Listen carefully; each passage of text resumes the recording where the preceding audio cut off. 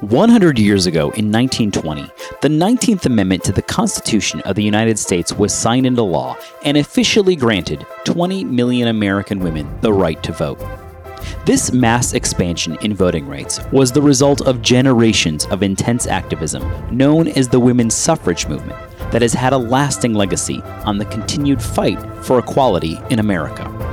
In recognition of the struggles and achievements of a once disenfranchised majority, Preservation Maryland is honored to present our contribution to the national efforts illuminating this important history. Ballot and Beyond.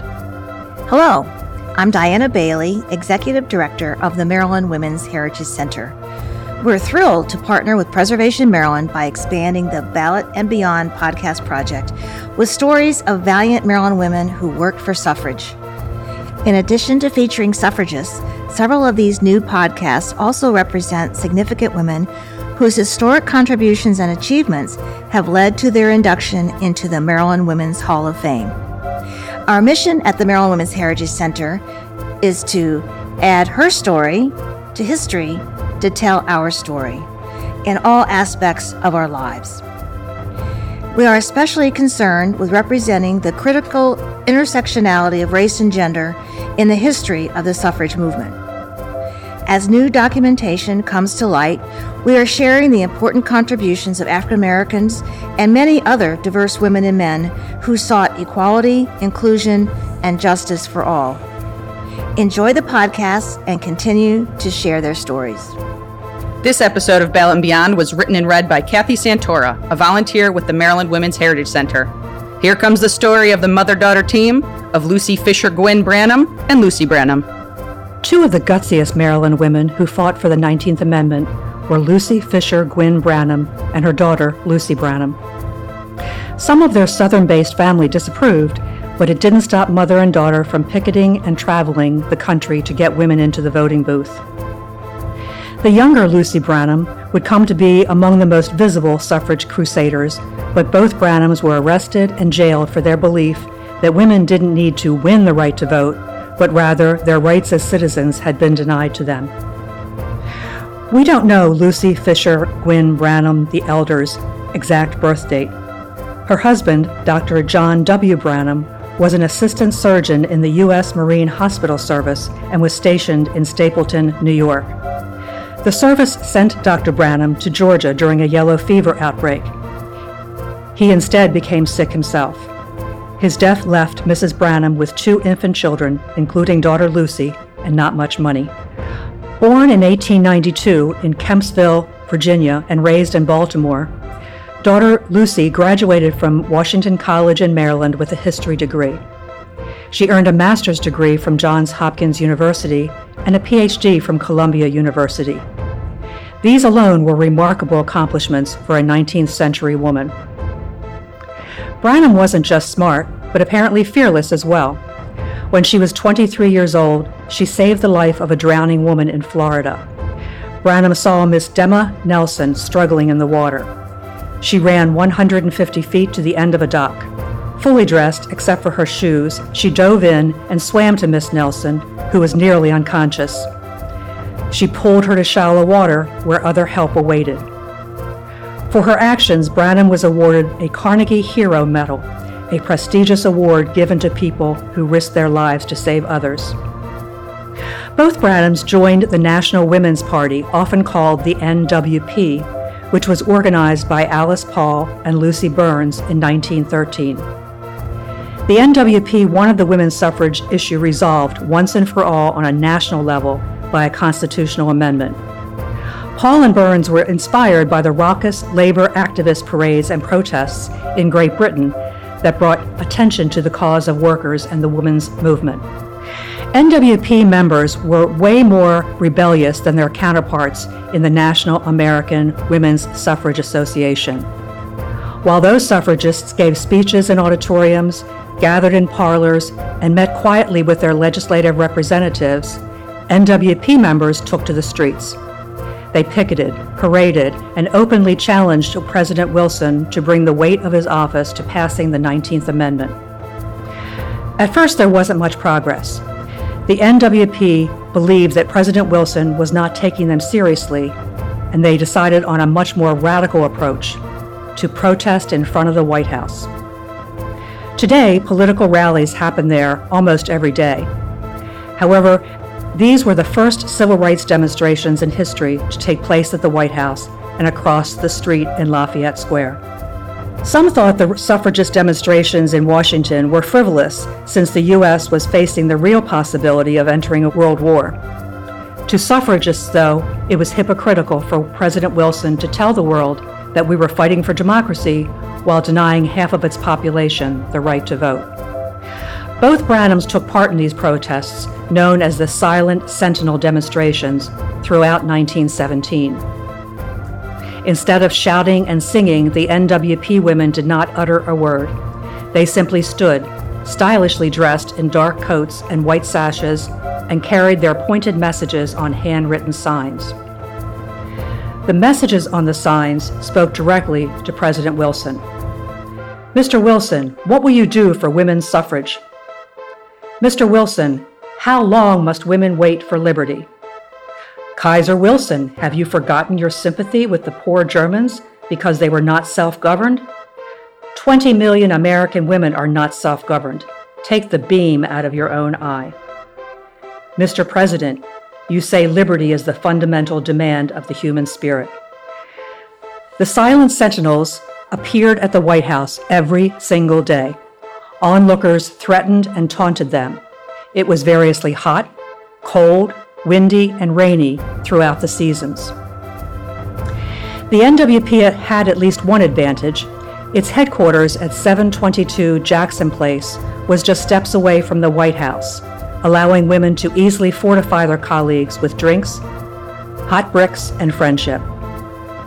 They pressed on despite the emerging World War, afraid that the war would distract from their cause. And not surprisingly, tensions rose, and President Wilson became irked with the ongoing spectacle.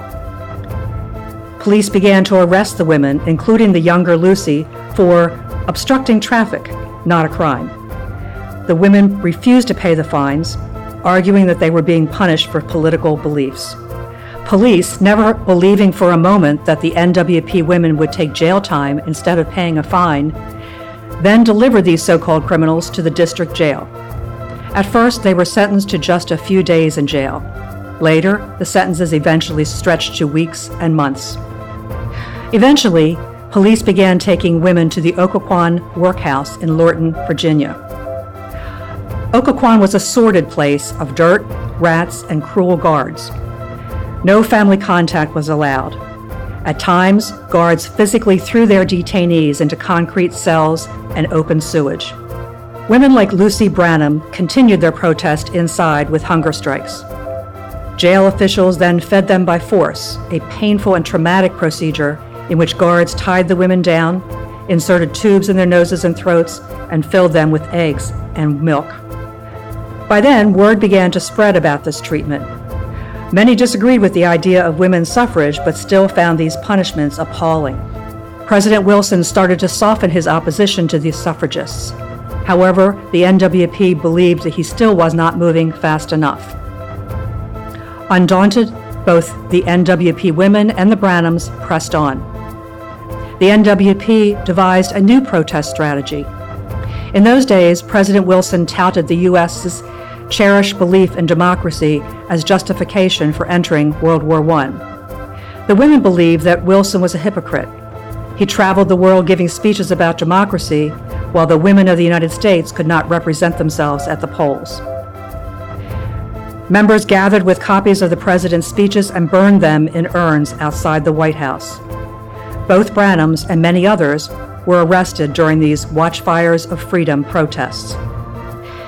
The NWP were masters at the art of public relations to change people's minds about suffrage. When the jailing of women eventually came to a stop, the NWP opted to continue to tell the story of the horrific treatment, this time all over the country. In February 1919, 26 members of the National Women's Party, including Lucy, boarded a chartered train called the Democracy Limited and set out from Washington, D.C. They visited cities from east to west and spoke to large crowds about their experiences as political prisoners in Occoquan Workhouse. To bring the point home, they wore their prison garbs and minced no words about the poor food, violence, and forced feeding that they endured. One of the most famous photos of the suffrage movement is of Lucy Branham the Younger, dressed in prison garb, calling on the crowd to support suffrage. Finally, the 19th Amendment was passed on June 4, 1919, and later ratified on August 18, 1920.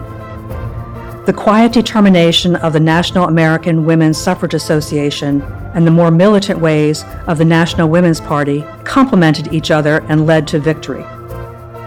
The Branhams and women who fought for suffrage demonstrated for days on end in all kinds of weather. They traveled thousands of miles on trains, motor cars, and on foot. They endured spitting, heckling, physical assaults, and vicious treatment in jails. Decades later, in the 1950s, the Branhams lived out their lives at the National Women's Party headquarters in Washington, D.C., now the Sewell Belmont House. Tragically, after the elder Branham died, her daughter was so overcome with grief that she required a long period of hospitalization. Today, most of us have the luxury of stepping up to a polling place and casting a vote without a second thought. And that's just the way that Lucy Fisher Gwynne Branham and her daughter Lucy Branham would have wanted it. Thank you to our many Maryland Women's Heritage Center volunteers who researched, edited, and brought these stories to the community by reading these podcasts. Researchers and historians are always seeking information about women and their stories. Our efforts to find and document their contributions is ongoing. If you have letters, articles, memorabilia from your past or in your attic or basement, please share with us so that we can continue to fill in the unsung heroine stories for a richer understanding of Maryland women and their contributions to our history. To donate materials or to make a financial gift in support of this work, please visit ballotandbeyond.org. When you're there, you can also listen to biographies from Season 1 and see historic images and transcripts from each episode. If you're inspired by these remarkable women, please share this podcast with your friends, family, colleagues, and students. And rate us on Apple Podcasts, or head over to preservecast.org to make a donation. Thank you. Ballot and Beyond is a multimedia history project powered by Preservation Maryland and our award-winning podcast, PreserveCast. It's produced with financial support from Gallagher, Evelius, and Jones, attorneys at law, and the Maryland Historical Trust. With a Heritage Fund grant from Preservation Maryland and the Maryland Historical Trust, Season 2 was researched, written, and read by the Maryland Women's Heritage Center.